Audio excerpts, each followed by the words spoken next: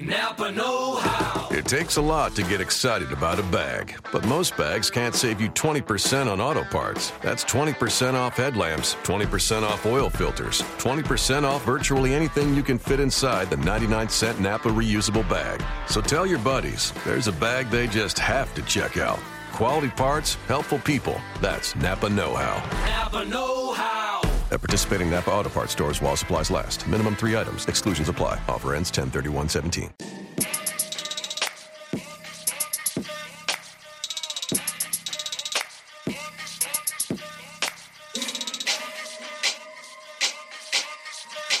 What up, what up? You are locked on the Dallas Mavericks.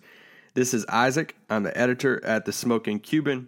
Today, I am not joined by my co-host, Nick, from Mavs Moneyball. If you're a regular listener, you know that he normally opens up this whole thing.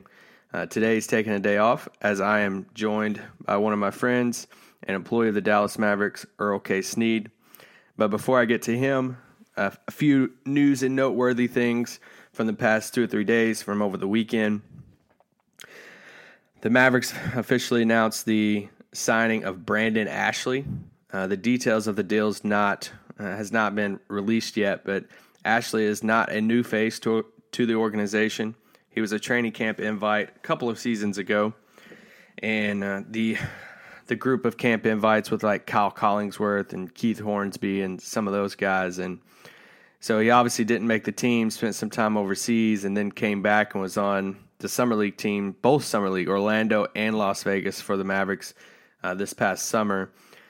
He played really well. He seemed to build a chemistry with Dennis Smith Jr., and I don't know, we look forward to seeing what it's going to be in camp. It could be a type of deal to where he stays with the Legends a lot, or he could challenge, for that last roster spot that's open right now, the 15th spot, or maybe a two-way spot. We're unsure at the moment, but he is signed, and he will be in training camp this fall. I'm sure Nick and I might talk about it later on in the week more when Nick's back running the show. Another thing that happened over the weekend was the Africa game, the NBA in Africa, which is always a cool event. This year, the Mavericks fans, we have an added thing to watch for as far as Dirk was in the game, obviously, and I won't say too much about it, but it was a fun event all around to watch, to see on TV, and just to really follow on social media more than TV, because we got to see all the different things on social media and players working out with each other, Porzingis, and just different things around the game. But another thing that Nick and I will probably talk about later on the week, but cutting right to it because it's a long conversation. If you like longer pods, here you go. It's a Monday podcast for you. Today I'm joined by my friend Earl K. Sneed. Earl is the beat writer for the Dallas Mavericks. He is a co-host for Fox Mavs Insider on Fox Sports Southwest. If you get to go to Mavs games a lot, then you obviously know who Earl is. Earl does it all. Earl's a sharp-dressed man. There's probably not a guy in the whole arena that's a better dressed man than Earl is, because he's always rocking his vest. I even make a joke about it, which I jacked up because I said something about Calvin Klein, and it's Kenneth Cole, so you can laugh about that at the beginning. But anyway, Earl's an awesome guy. It's been an honor to get to know him over the past year and connect with him even beyond things with basketball, which you'll see in the conversation that we talk about some things outside of basketball. But we hit a bunch of different topics. We both share a love for John Legend, which we'll talk about at the beginning, except his love is a whole different level. And his fandom for Legend, he is the number one fan, so it's really cool because Legend's seems like an awesome guy. We talk about the Nerlens Noel situation.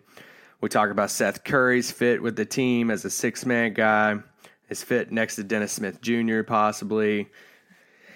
We look at different things. Earl he's been the beat writer for the Dallas Mavericks since 2011.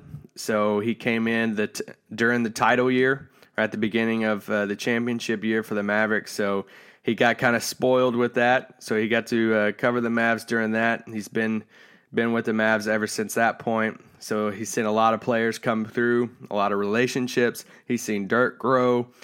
he's seen just the ups and downs of the Mavericks over the past multiple years. So it's always fun to talk with Earl about stories from that. He tells a funny Dirk story with him personally during his first year.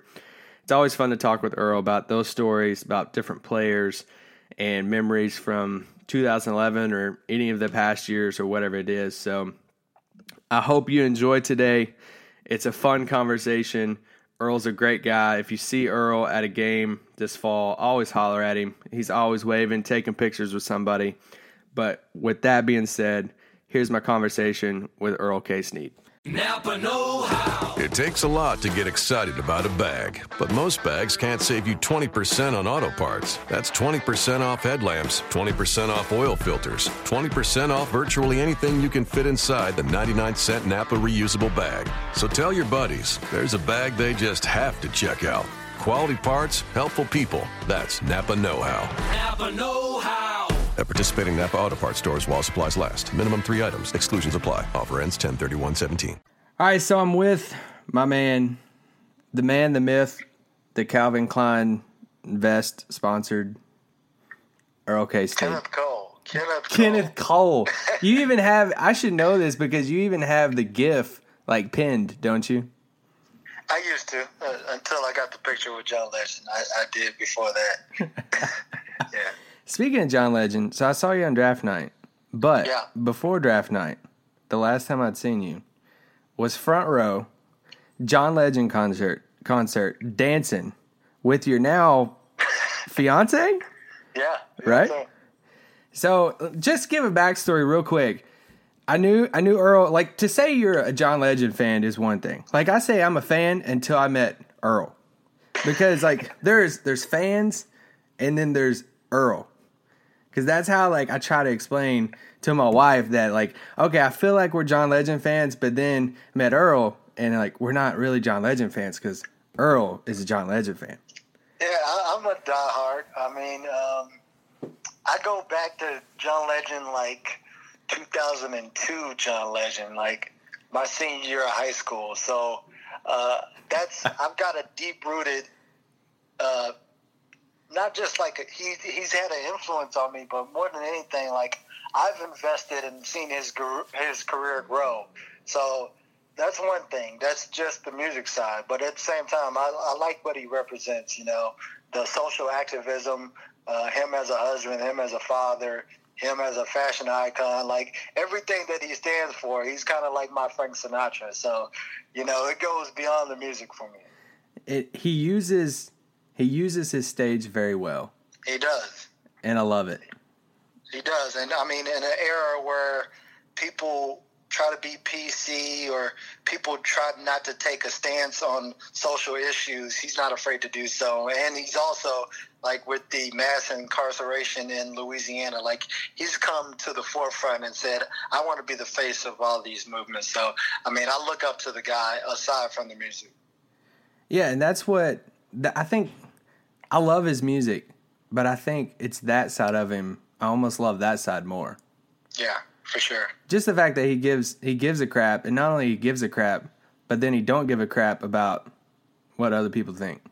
Yeah, and he comes from an era where, you know, you had like Bob Marley, you had, you know, we looked at our entertainers to be more than just entertainers, like Frankie Belafonte. Like, those guys were socially active. Even the athletes back then with, like, Muhammad Ali, Jim Brown, Kareem Abdul-Jabbar, like, those guys actually stood up for something. So I think he comes from that era, and he wants to just, not just be a figurehead, actually stand up for what he believes in. Yeah, and that there's really arguably he does it better than anybody in the, I guess, music industry, really. Yeah. And you he's up for an award for it from the MTV VMAs. He's up for an award for his social activism on Sunday. So. Oh man, I didn't know that. Yeah, that'd be good. Well, so you said stand up, and so I was gonna finish the story. My wife and I are at the concert, and we're sitting there watching John do his thing, and John just has the savviness, like he's such a chill dude, and he tells the crowd, he said, "All right, now listen, everybody. Like, I'm gonna need you to grab your girl grab your man. I need you to slow dance. I need you to do your thing. Before he could even finish the sentence, there is one couple in that whole place that's standing up already dancing, and that's Earl and his fiance. Yeah, I mean, I hadn't heard him perform live the song Slow Dance in years because he always brings a woman up and dances on her, and since he got married, he doesn't do it. So the second I heard the beat, I was like, babe, we got to stand up. This is our chant. So, he kept walking over. Like you said, we were on the front row. He kept walking over and directing a lot of what he was singing towards us. So, that was our moment. But the second I heard that beat drop, I stood up before he made that announcement. And some women might be shy, embarrassed, but the fact that she just jumped right up with you, is that just like the final straw? Yeah, she's not shy.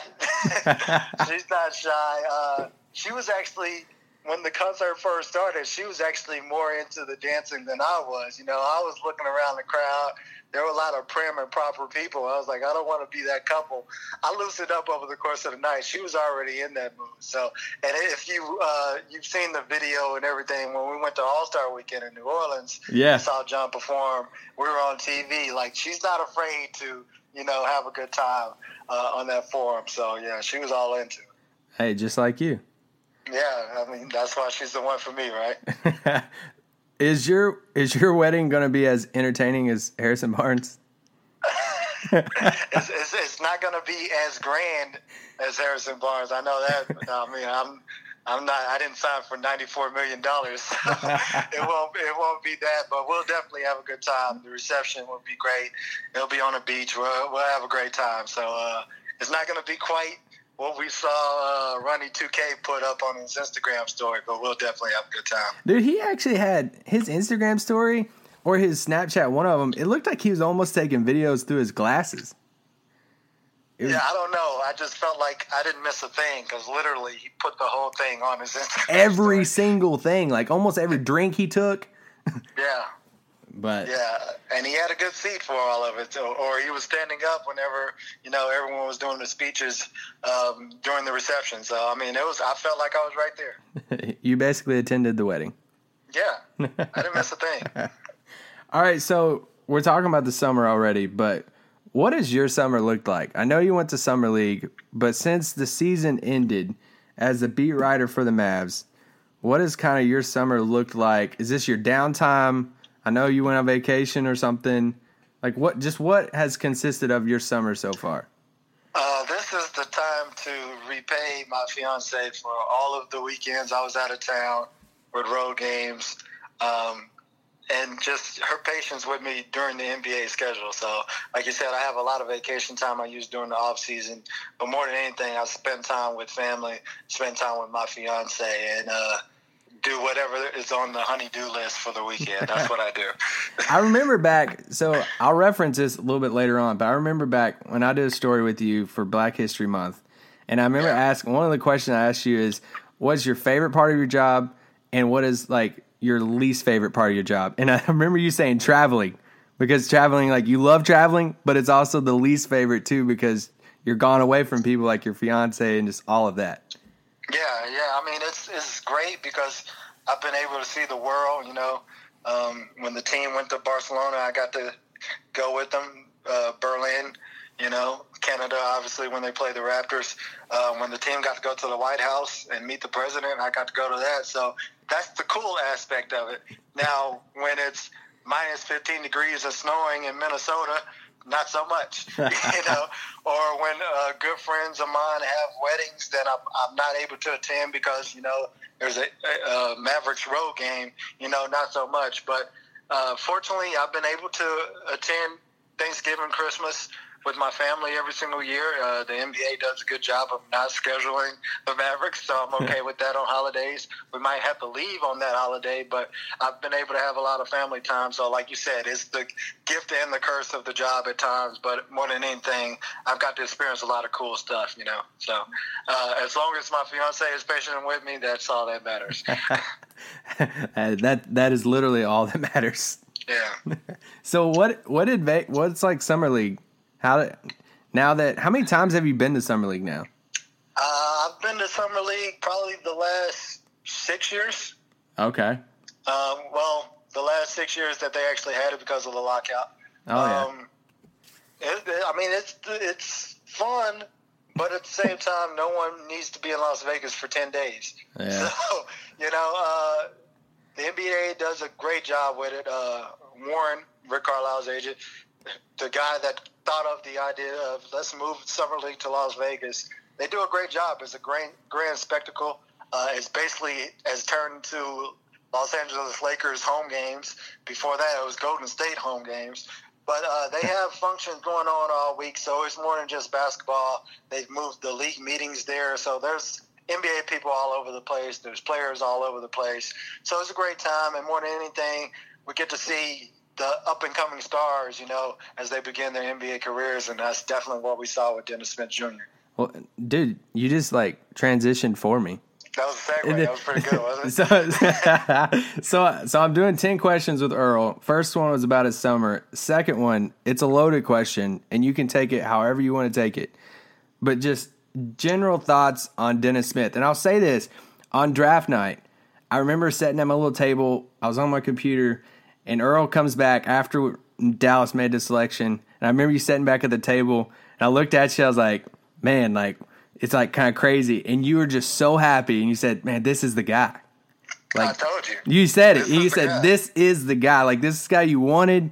And so just from draft night, that's the last time I've seen you. So from draft night through Summer League till now, just general thoughts on Dennis going into his first season. He's the perfect fit. The growing trend is athletic point guards. They can create their own shot and create shots for others. We saw Russell Westbrook dominate last year and fill up the stat sheet. This guy is freakishly athletic. To come back from an ACL tear and your vertical goes from 40 to 48 the next year, that lets you know he's a freak. But he's so composed, and he knows his game. It's not just athleticism with him. We saw the dunk. We've seen the dunks he's been doing in gyms when he's been with his homeboys. But, his pivot turnaround jumper is, automatic. And then, he just knows his game. He knows how to set people up. He plays within himself. When he does make a mistake, he'll come back and make a big play. What Jamal Mosley, the Mavs Summer League coach, really worked with him on, because he's going to be playing with veterans this year. Not necessarily the players that he was playing with during Summer League, aside from Yogi Ferrell and Dorian Finney-Smith. He worked with him on body language, because when you make a mistake, you have, especially as a young point guard, you have to remain stoic. You can't allow people to see it in your facial expressions, in your body language. So that's really what he's worked on. So I think that's what you'll see a lot in the preseason through training camp. If he makes a mistake, he can't allow it to affect his body language, because, you got a 13-time All-Star, the number 6 scorer in NBA history, and Dirk Nowitzki right there. You have the leading scorer at age 25 coming back in Harrison Barnes. Hopefully, and I'm sure we'll get to it, Nerlens Noel, Wesley Matthews, Seth Curry.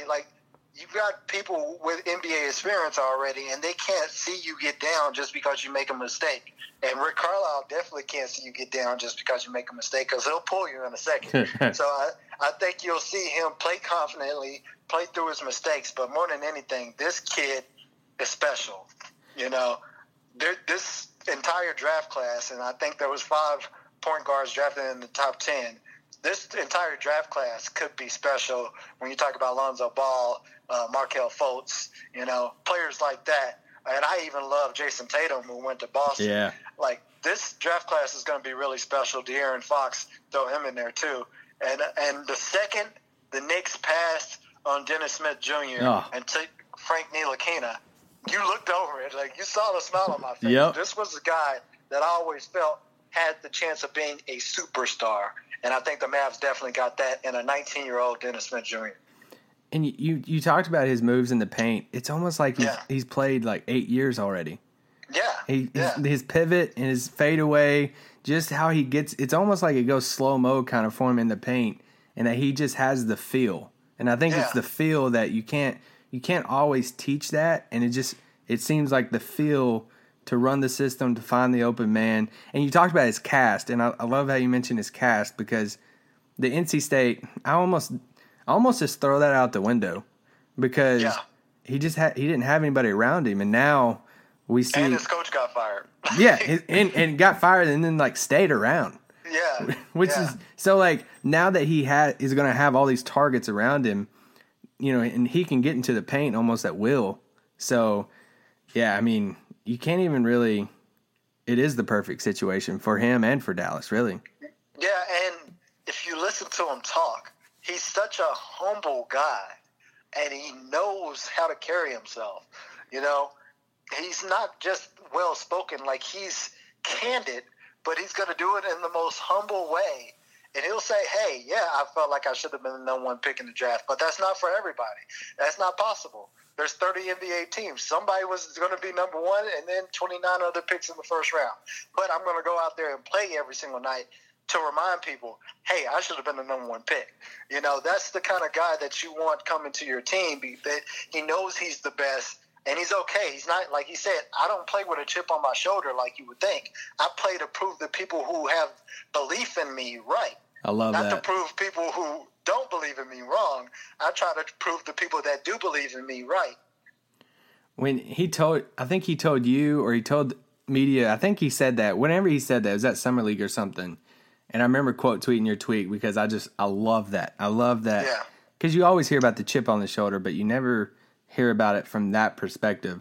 And I think it speaks really into how his like mind works too. Yeah, and he was raised by a single father. To come from Fayetteville, North Carolina, him and J. Cole are the only two that I know that have made it out. I'm sure there are others, but, you know, they formed a bond because they both have made it out of Fayetteville, North Carolina. But he understands both from his background, from his family history, you know, from growing up. You know, he's representing a lot of people, and he feels like more than anything, he's going to go out to make them proud and not let them down, more so than try to prove people right or wrong. And that's what you love about him. You know, he gets that already at 19 years old, that he can say, hey, there's a lot of people back home in Fayetteville that are looking up to me, you know. There's a lot of people that say, you know, you can't make it out of here. I'm going to show people that you can make it out of here and you can perform at a high level. And I'm also going to make a lot of people back home really happy. You said he's 19, and that's what I was thinking about the whole time. Like, you just think the way he carries himself, the stuff that you're saying about him and how he's, you know, his mindset with things, you think he's just, you know, 27 already and he's 19. Right. I know at 19, I wasn't thinking like that. No. I was thinking, am I going to go to this college party or not? Like, you know, the fact that he's 19 years old, he already understands that. And I think the front office, from Michael Finley, who actually went to his pro day workout, saw him work out, getting to know him away from the court, you know, from Rick Carlisle now recently going to Fayetteville, North Carolina, and hanging out with his grandma, you know, flying himself there.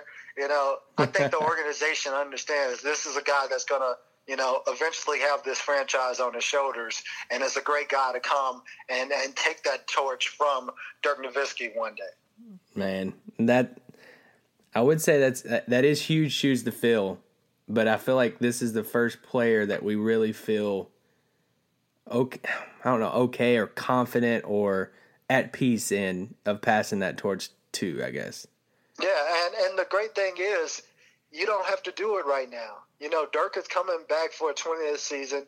Harrison Barnes showed last year he can be the guy, you know. So you don't necessarily have to put it on Dennis Smith's shoulders. Obviously, as a guy that Rick Carlisle said, I project as the starting point guard already. You know, eventually that burden is going to be on his shoulders, and I think he understands that. But you don't have to put it on his shoulders right away. You allow him to develop, mature, get used to the NBA lifestyle, get used to the speed of the game and everything. And then one day you hope that, you know, he's ready to take those reins, and I think he will. All right. I'm going to have to go on past Dennis, or else we could talk all day about Dennis. So I know your first season was 2011, right? 2010, 2011 was my first full-time year travel. So first full-time year was the year that Dallas wins the national championship, or national championship. That's college. The NBA title. Yeah. What does in a small way that you could sum it up, what was your mindset coming out of that year? Was it just like a whirlwind that you sat down at that summer and said, what just happened to my life? Yeah, that's exactly what I did. I was still kind of riding an emotional wave because my career was kind of ascending at the same time. The Mavericks were doing everything that they were accomplishing on the court. So I'm getting TV interviews, I'm getting radio interviews, national radio, national TV, and then the team wins it all, and there's a parade and all this other stuff, and then the lockout comes. So it was like emotional high, emotional low. So during the lockout is when I really realized what all I just did. I had never traveled that much as I did that year. I can remember having a sinus migraine and sitting in Sacramento. Two things happened. Dirk Nowitzki was sitting behind me on the bus headed to a game, and my head is pounding, and he's singing Rolling Stone songs at the top of his lungs in my ear. And I just turned around and I gave him a death stare. He's like, "What's wrong with you?" And I was like, "I got a migraine." He's like, "Okay."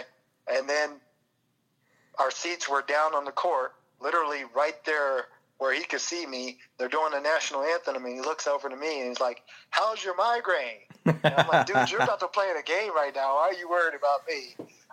That lets you know how humble of a superstar he is and how caring he is, that he's about to play an NBA game and he's worried about, this young 25-year-old reporter and how his migraine is going. And then I go into the locker room. My eyes are like bloodshot red, and Sean Marion looks at me and is like, "Life on the road is kicking your butt right now, huh?"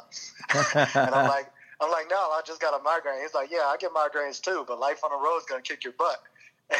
And literally, that's what you go through, through life on the road. It's a whirlwind, but at the same time, seeing the team accomplish what they did that year, seeing Dirk sprint off the court and he's hyperventilating in the tunnel. Going into the locker room, getting doused with champagne by Roddy Beaubois, getting hugged the second I walk in the locker room by Rick Carlisle, going to Club Live afterwards, popping bottles with Mark Cuban, him, saying everything was on him that night. They got a 4-foot bottle of Ace of Spades. Everything was just fun. So it was a great night, man. And you were forever spoiled. Yes. I thought it was going to be like that every year. So then when the lockout happened, I was just ready to get back to basketball, and it seemed like it took forever. And I can remember hanging out with my guy, Luca Desta, who just, took the job with NBA Africa. And we were hanging out, and the news broke that the lockout was over, and we were both ecstatic, we can finally resume our lives now. But coming out of that, when they were defending their title, and they had to play 3 games in 3 nights one time, and it was crazy. They played 9 games in 13 days or something like that, and went 2-7 during that stretch. It was just crazy. The lockout was totally different from the year before when they won it all. So you go from the extreme high to the extreme low. But I'll remember that year for the rest of my life. It was the greatest time ever, and the fact that, the Mavs' first title coincided with my first full-time year with the team, you couldn't make stuff like that up. It was awesome. Well, hopefully before you call it quits someday, that feeling could come back maybe. Yeah, that's the plan, right? It's always the plan. And you would love to see Dirk get another one. We'll see. I don't know how far away they are from getting to that point, especially after watching what Golden State did to LeBron James and the Cavaliers last year. Ooh. There seems like there's them, there's the Cavs, and then there's everyone else. And everyone else is playing for third. So, it might take a while to get back to that point, but I think the Mavs are understanding now you have to build with a young core, you have to draft well, you have to keep your young core together to allow them to develop, go through the lows, go through the highs together to get to that point. So I think that's the plan now. So over the past years, since 2011, You mentioned, Sean Marion, Roddy B, whoever it is. Over the past years, you've got to start some new personal relationships. With Mavs that's kind of went to different teams, stayed on the team, whoever it is. Who are a couple of different Mavs that maybe behind the scenes, like we know how awesome Dirk is, but like who's some other Mavs that you have a personal relationship that you connected well with that, I don't know, if you can have favorites. I don't want to say favorites, but I don't know of a different word to use. Yeah, I mean, my all-time favorite that I've gotten close to, I view him as a brother for life. We text all the time. Brandon Wright, very devout Christian, carries himself well. When he got traded, I was brokenhearted because he was like my guy on the team. I'm still close with Caron Butler. I'm still close with Brendan Haywood. I'm still close with Vince Carter. When I see Vince, he's my resident hip-hop head. Like, I ask him what I need to be listening to, and he always lets me know. The second he sees me, I don't even have to ask him anymore. He just tells me the second he sees me. Vince Carter is the nicest guy I've ever experienced in a locker room. He pulls all the young guys over, tell them not to spend their per diem, save that money for the off season when you don't have checks coming in. If I had to pick a veteran that, I would teach a young guy to look up to and carry yourself after, it would be Vince Carter. But the guy that I'm closest to, and I'll be, as long as he allows me to, is Brandon Wright. That's my guy, man.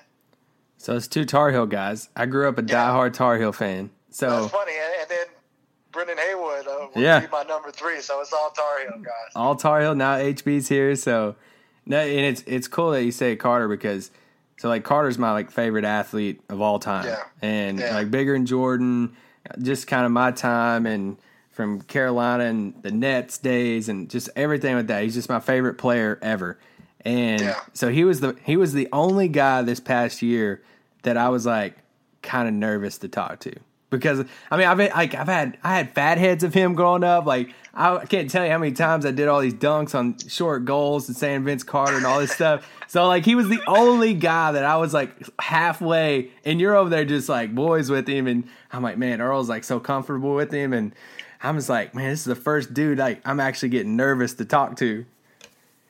I mean, the first time I met him, I was nervous too. And we were doing an interview with him inside the locker room on Media Day. And then Steven Shavera was standing there with his camera. And Vince was like, "You want a picture?" I'm like, "Cool." You know what I'm saying? That brought all of my, nervousness around him down. And just to see, you don't see how well people represent themselves off the camera. You see them in their interviews and stuff whenever you're watching from afar. But to actually be with that team and to see how he was with the young guys, see how he was with Dirk, he's a guy that to still be playing, and he's almost 40 years old, you already know he takes care of his body. But more than anything, he takes care of the young guys. He literally leads them down the road to be successful. And I think Jermichael Green last year in Memphis lived at his house. So Vince told him, "Don't spend money on, getting an apartment. You can come live with me." That's the kind of guy he is, honestly. So, once I started to observe him, see how easy it was to talk to him, talk about things that had nothing to do with basketball, we built a nice little bond, man. And now every time I see him, man, it's all love. I can't wait until he steals someone's job in the media because, that's the road he's going to take eventually. He's a great broadcaster at the same time, but he's an awesome guy. He's a Hall of Fame guy, just like he is a Hall of Fame player. And now his situation in Sacramento is exactly what you just described. Yeah. As a leader with all these young guys. With him and Zach Randolph. Both of those guys are ideal veterans to lead that young team, to take guys like De'Aaron Fox, Buddy Hield. they're going to take those young guys and teach them how to be young professionals, So those are the right guys to have for sure. George Hill also, he's another guy like that. So they did a great job of bringing in young guys, veterans to lead those young guys. So I think Vince Carter, I think the world of Vince Carter. So I think he's going to do great things in that locker room. All right, so now I'm going to pivot to kind of a random topic. But when it comes to social media for team employees, this is question 5, so I'll try to roll through some because I know you're a busy guy. So team employees, I know we have the moratorium. And explain, so team employees can't tweet, can't talk anything from right when free agency starts, right? Right. So how does that Until it's official. Until it's official. So how is it difficult for you? And it might not be difficult if this is not something, because you use Twitter in a more like professional way. Like you'll tweet stat lines. You'll tweet, hey, the Mavericks signed this player. Do you ever find yourself wanting to share more opinions, more this they should do this, or is that kind of like, is it a balance or a struggle is that a team employee thing or is it a you thing? You know what? A few years ago, it was a struggle. Now I really like having a job. So I'm not going to do something that would jeopardize me having a job. Not just that, I've actually fallen out of love with social media.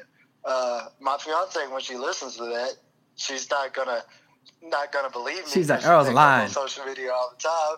But honestly, I've fallen out of love with social media. That's why, like you said, I put strictly Mav stuff on my Twitter. But like during the moratorium period, it's easy for me not to say something.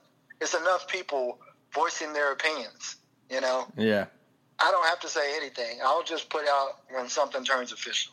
Because literally, I like having a job, one. I'm not going to get the Mavericks or Mark Cuban fined because, I just have too much of an ego to just sit on my hands until something becomes official. Not just that, things are said to me all the time that are off the record that I'm, if I sit on things like that, it's easy for me to sit on putting out information on social media, So the moratorium period, I'm glad, one, that they moved it down from the 10th to the 6th because it does allow me to, put things out there that, have been talked about by people within the front office sooner. So if Mark Cuban says, hey, we're negotiating this with blah, blah, blah, then I can do it. Yeah. I can do it if it's after the moratorium period, for sure, if it's on the record. Besides that, I'm typically covering Summer League or something like that, or spending July 4th with my family anyway. So I'm not really paying attention and putting out information during that time. There's enough people, there's enough national reporters doing all that. I'm all about playing my role, being the guy that I am on my team. So, if I'm a glue guy, if I'm a role player, whatever, I'm not going to try to step out of my lane and do something that national guys are there to do. So I like to just wait until things become official anyways before I put something out. Next time I see your fiance, I'm going to ask her, has Earl truly fallen out of love with social media? You know what? She's going to say no because she thinks I'm really into social media. First of all, she's not on social media at all. So that's probably the better life right there. It really is. So but it's also easy for her to say that I'm addicted to social media because she's not on it at all. She doesn't see how much I don't use it as much as I could. That's so true. That's the thing. Like you talked about, I only put out official information. I'll put out stat lines on guys. Besides that, I see everything that other people are doing. I might be on there and not tweeting, not saying anything, and that's typically how I handle everything. All right, so let's focus to this coming season. Dallas, and kind of talking about going back to this summer.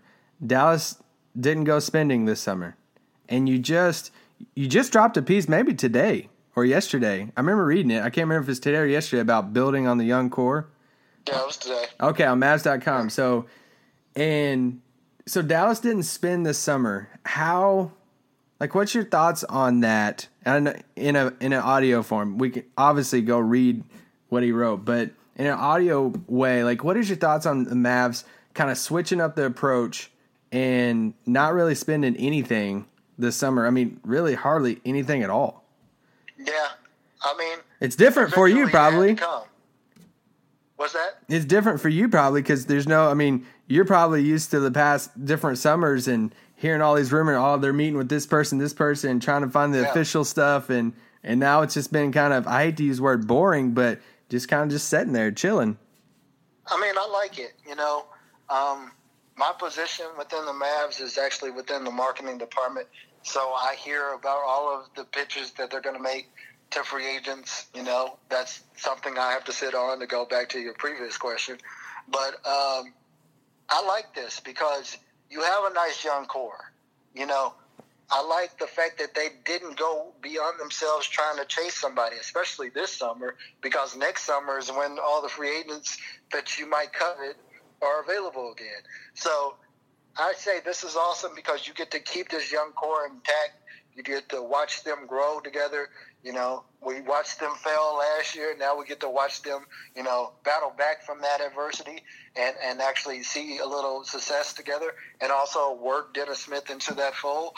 But at the same time, you know, you didn't mortgage your future on someone financially because you didn't swing for the fences and, you know, bring somebody that didn't necessarily fit into the puzzle.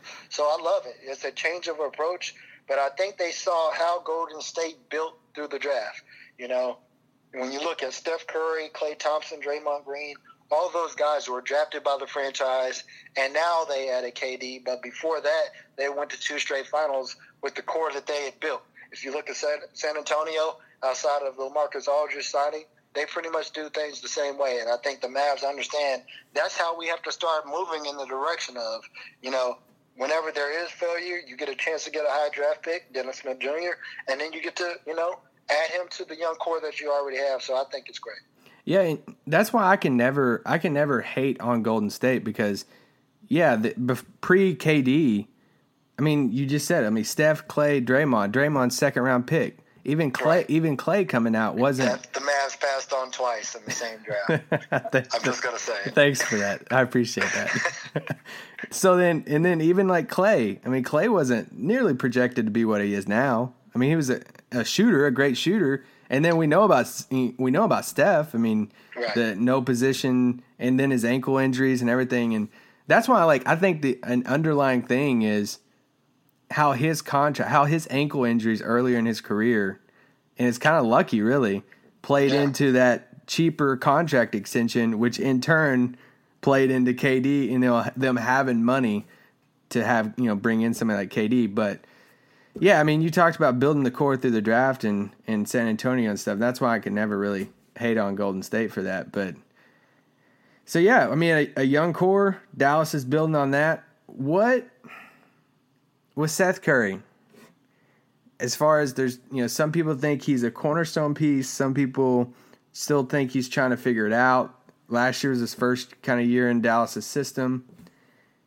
And when you just put the pieces together, if we're saying Dennis is starting, we have Dirk starting, we have HB, we probably know, you know, Wes is going to start. So this, and then we have Nerlens, you know, assuming if he comes back. So this naturally pushes Seth to the sixth man, right? Right. You would think. So do you think, is that like his cup of tea? You think he's going to thrive or he could thrive in a six-man role?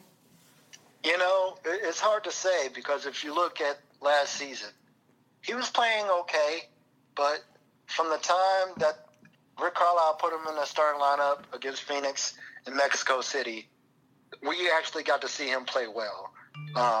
And he had a breakthrough then. And even if you look at his time in Sacramento, when Rondo got sat down and he started, he had his best games.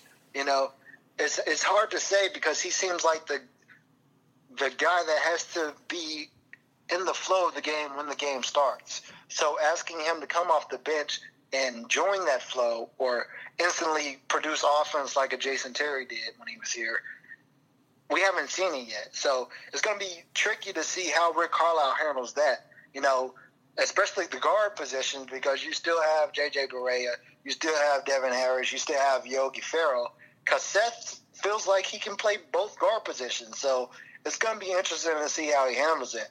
I think he's capable of being a six-man just because of the offensive game that he does have. But at the same time, he wants to be a starter, and it's hard to say with the year that he had last year that he shouldn't be a starter. So it'll be interesting to see how Rick Carlisle handles all of that. That's why he gets paid the big bucks, obviously, and I don't.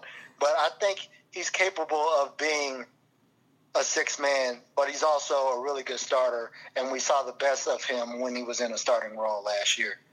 And we know how Dallas does things with Dirk's minutes and stuff. As far as, we'll start the game and, Dirk's the first one that's probably going to be subbed out. And, we could totally see Dirk coming out and Seth coming in and moving HB up to the 4 with Nerlens. And then you have that backcourt of Dennis and Seth. How do you like that fit of Dennis and Seth together in the same backcourt?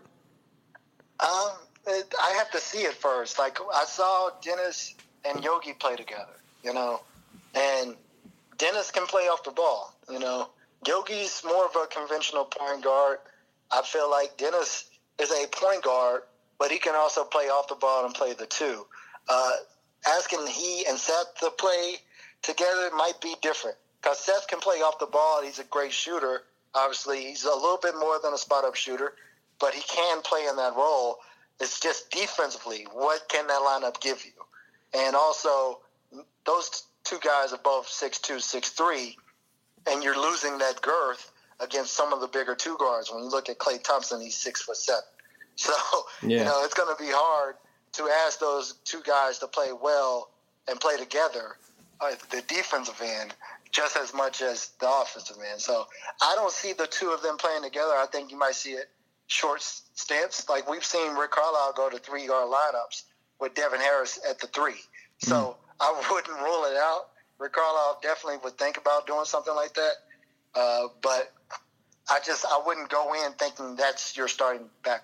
Yeah, and Devin, he can do that with Devin because Devin is a great defender.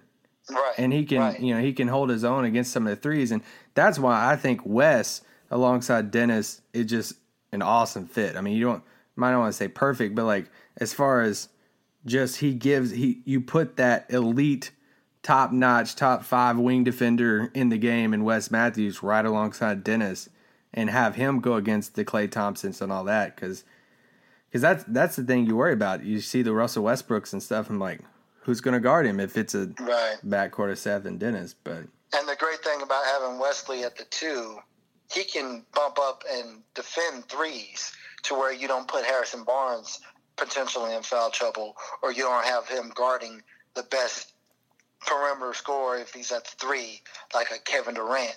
You don't have him guarding him for the entire game. So that's true. I think that's definitely going in. I would say Dennis, Wesley, Harrison, Dirk, and barring something catastrophic happen, Nerlens coming back and being your starting center.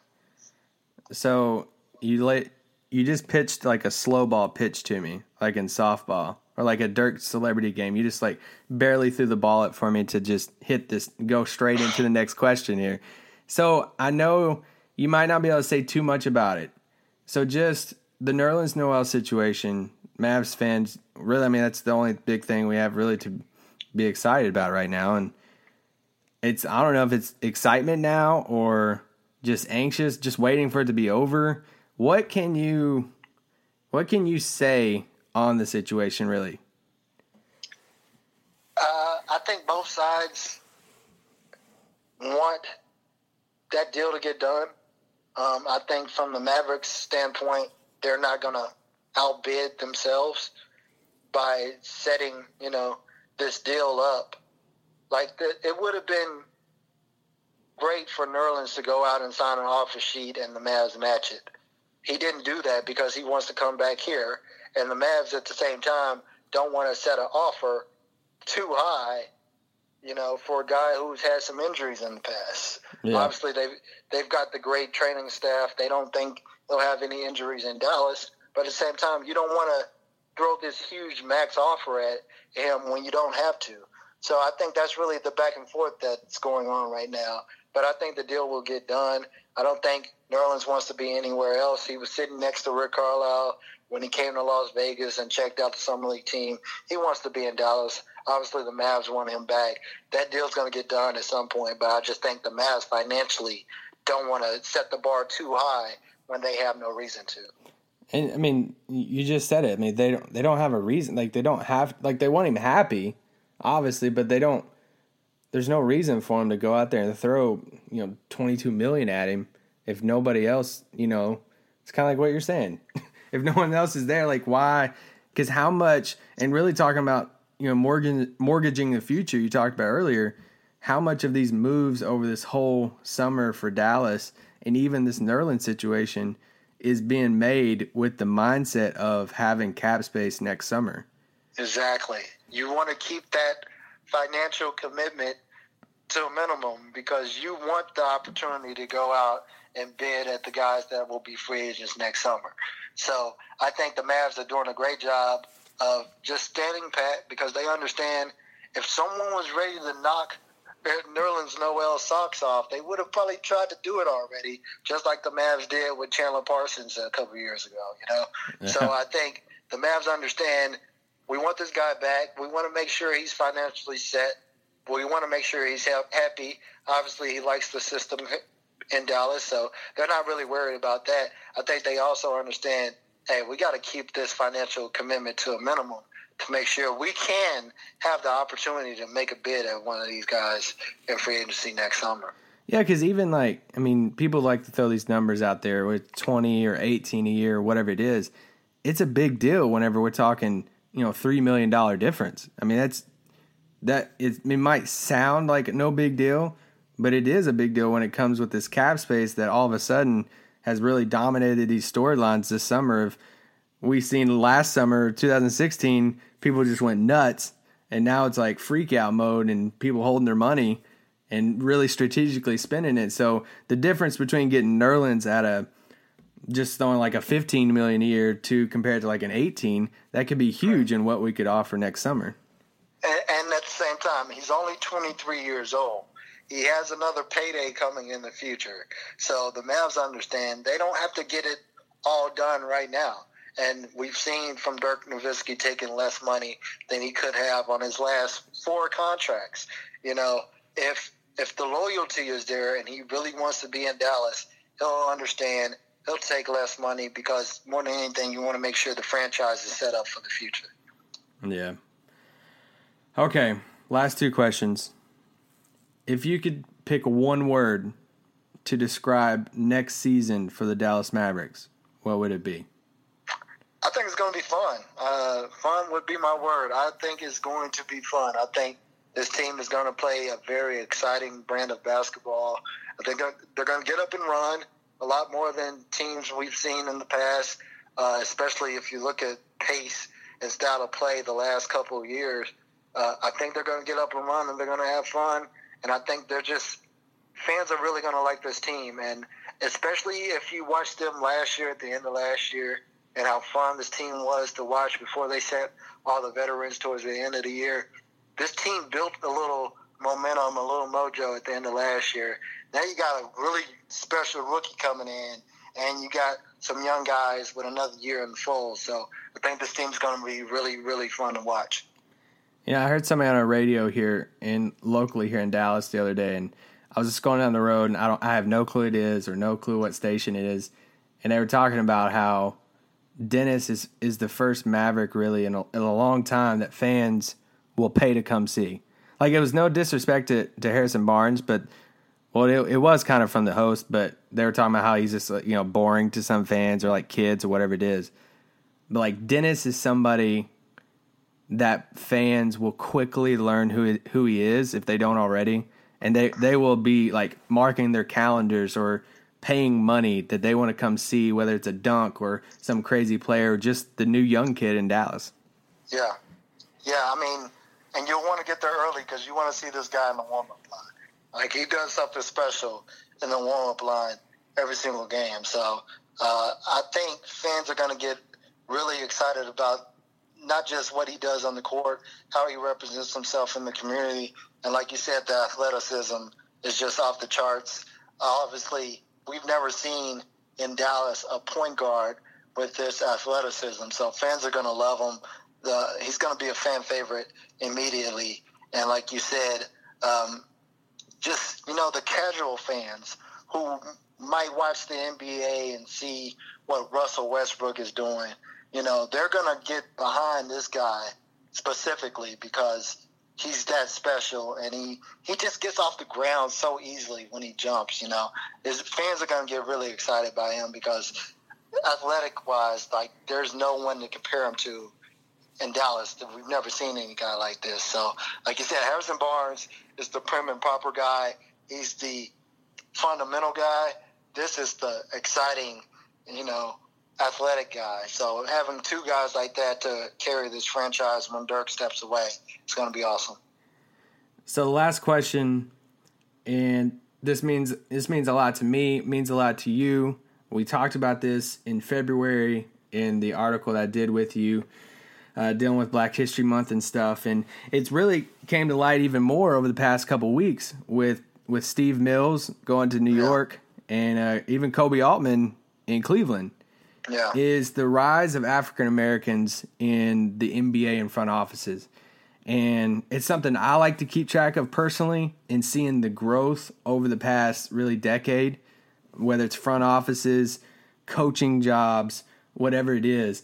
I just want to throw the question to you of, what does this mean to you, and how have you seen this really change over your time in the league? I mean, if you look at the NBA, it's 75% black, But if you look at the front offices, it's a lot less than that, a whole lot less. So to see very qualified African-American males start to be represented in these front offices, be a GM, be a president of basketball operations, like a Doc Rivers, or seeing a Dell Demps, or, like you said, Steve Mills, Masai Ujiri, seeing these guys representing front offices in a league that's dominantly black is what you want to see for the sport moving forward. It's like the NFL on the Rooney Rule when black head coaches got the opportunity to at least interview for the job just to show how qualified they are. Seeing, African-American males who know the sport, who have been around the sport, and show that they can carry franchises forward is something that we need to see more of, or at least the opportunity to do so. Chauncey Billups would have been another guy in Cleveland had he not taken his name out of the drawing there. So I would say it's great to see, but more than anything, it's slow to happen. It probably should have happened already, But we're moving in the right direction. Even with the Mavericks, you're starting to see Michael Finley make that transition from being a player to rising up the ranks in the Mavs front office to where he's recruiting players in free agency. He's doing the drafting. Slowly but surely, we're seeing more African Americans take those roles in front offices, and they're starting to represent what we see on the court. Not just the product on the court, but also the head makers, the decision makers in the front office. That's the way it should be. And you know what I like with some of these names, it's not because I feel like sometime in the past, we put this caveat in there as far as, okay, well, we have this black guy, we're going to put him as a GM or whatever it is, but it's because he has playing experience. Right. But now we're seeing, because it's not taking anything away from, Finley or even Chauncey Billups if he does it, but it's the guys that, to my knowledge, I could be wrong, correct me if I'm wrong, but Kobe Altman, Steve Mills, they didn't play in the league, did they?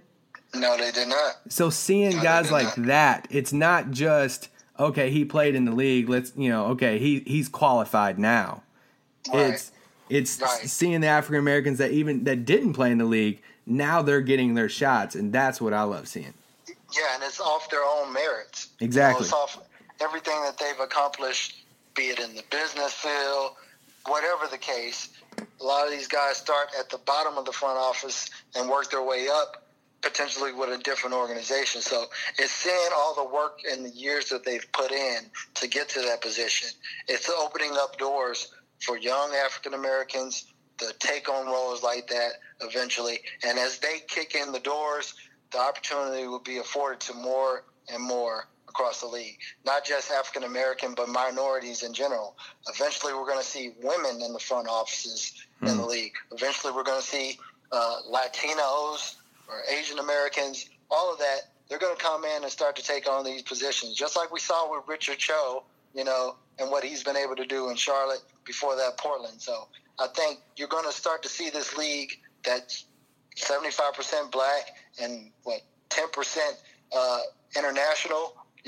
You're going to see this league start to reflect not just America and the demographics of America, but also the demographics of the NBA.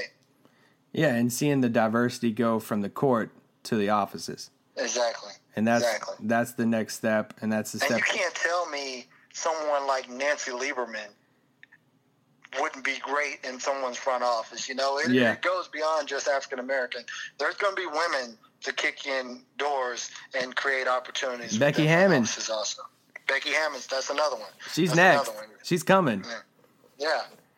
So it'll be awesome to see, but I think the NBA, from Adam Silver on down, I think this is the league to do it. And we've seen the NBA be at the forefront of a lot of social movements and a lot of change within the organizations, and also everything that we see happening in society, more so than the NFL or MLB. So I think that's the reason why the NBA is so great, because it's giving opportunities to a lot of different people from different backgrounds. So it's going to be awesome to see as the years continue to develop, more people from different ways of life, different backgrounds, different ethnicities get opportunities like this.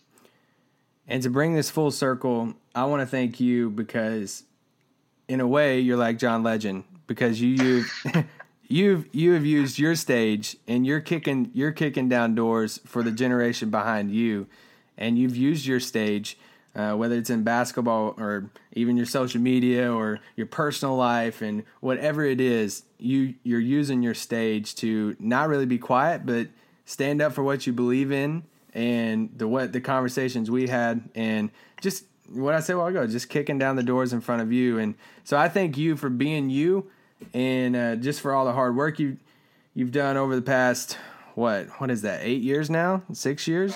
7 years?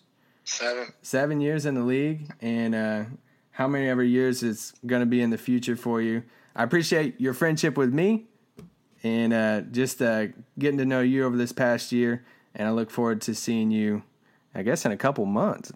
Yeah, training camp, man. I appreciate everything you said, and from the article that you wrote on me during Black History Month to, this interview now, obviously you're doing a great job in the media ranks, but you're a great man, and how you carry yourself, and, all the things that you bring to light, even the article that you did on Poison Ivy, you're doing a great job just talking about things outside of the basketball ranks. We do a great job talking sports back and forth, but to see how you represent yourself, and to see how you represent the position that you're in, and the things that you highlight, man, it means a lot. So I just want you to realize it's not going unnoticed. There's, from myself to guys like Dwayne Price, we're definitely noticing that.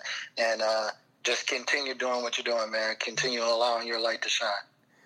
Man, I appreciate it. That's what I try to do. Sports is fun. Sports is a passion.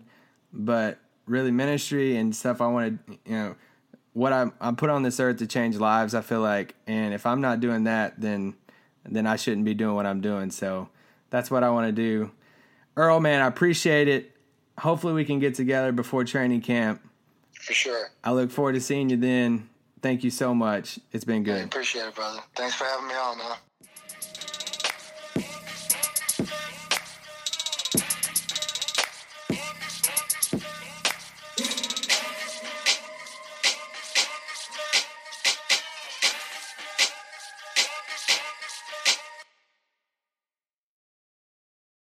Ace is the place with the helpful hardware, folks. It's Ace's biggest LED light bulb sale of the year. Right now, buy one, get one free on our best-selling LED light bulbs. Our 4-pack of LED bulbs is $9.99, and our 2-pack of LED floodlights is only $12.99. Buy one, get one free. There's no limit on how much you can save, so stock up now. Hurry in. Buy one, get one free on long-lasting 10-year LED bulbs now through Monday, only at your neighborhood Ace. See participating stores for details.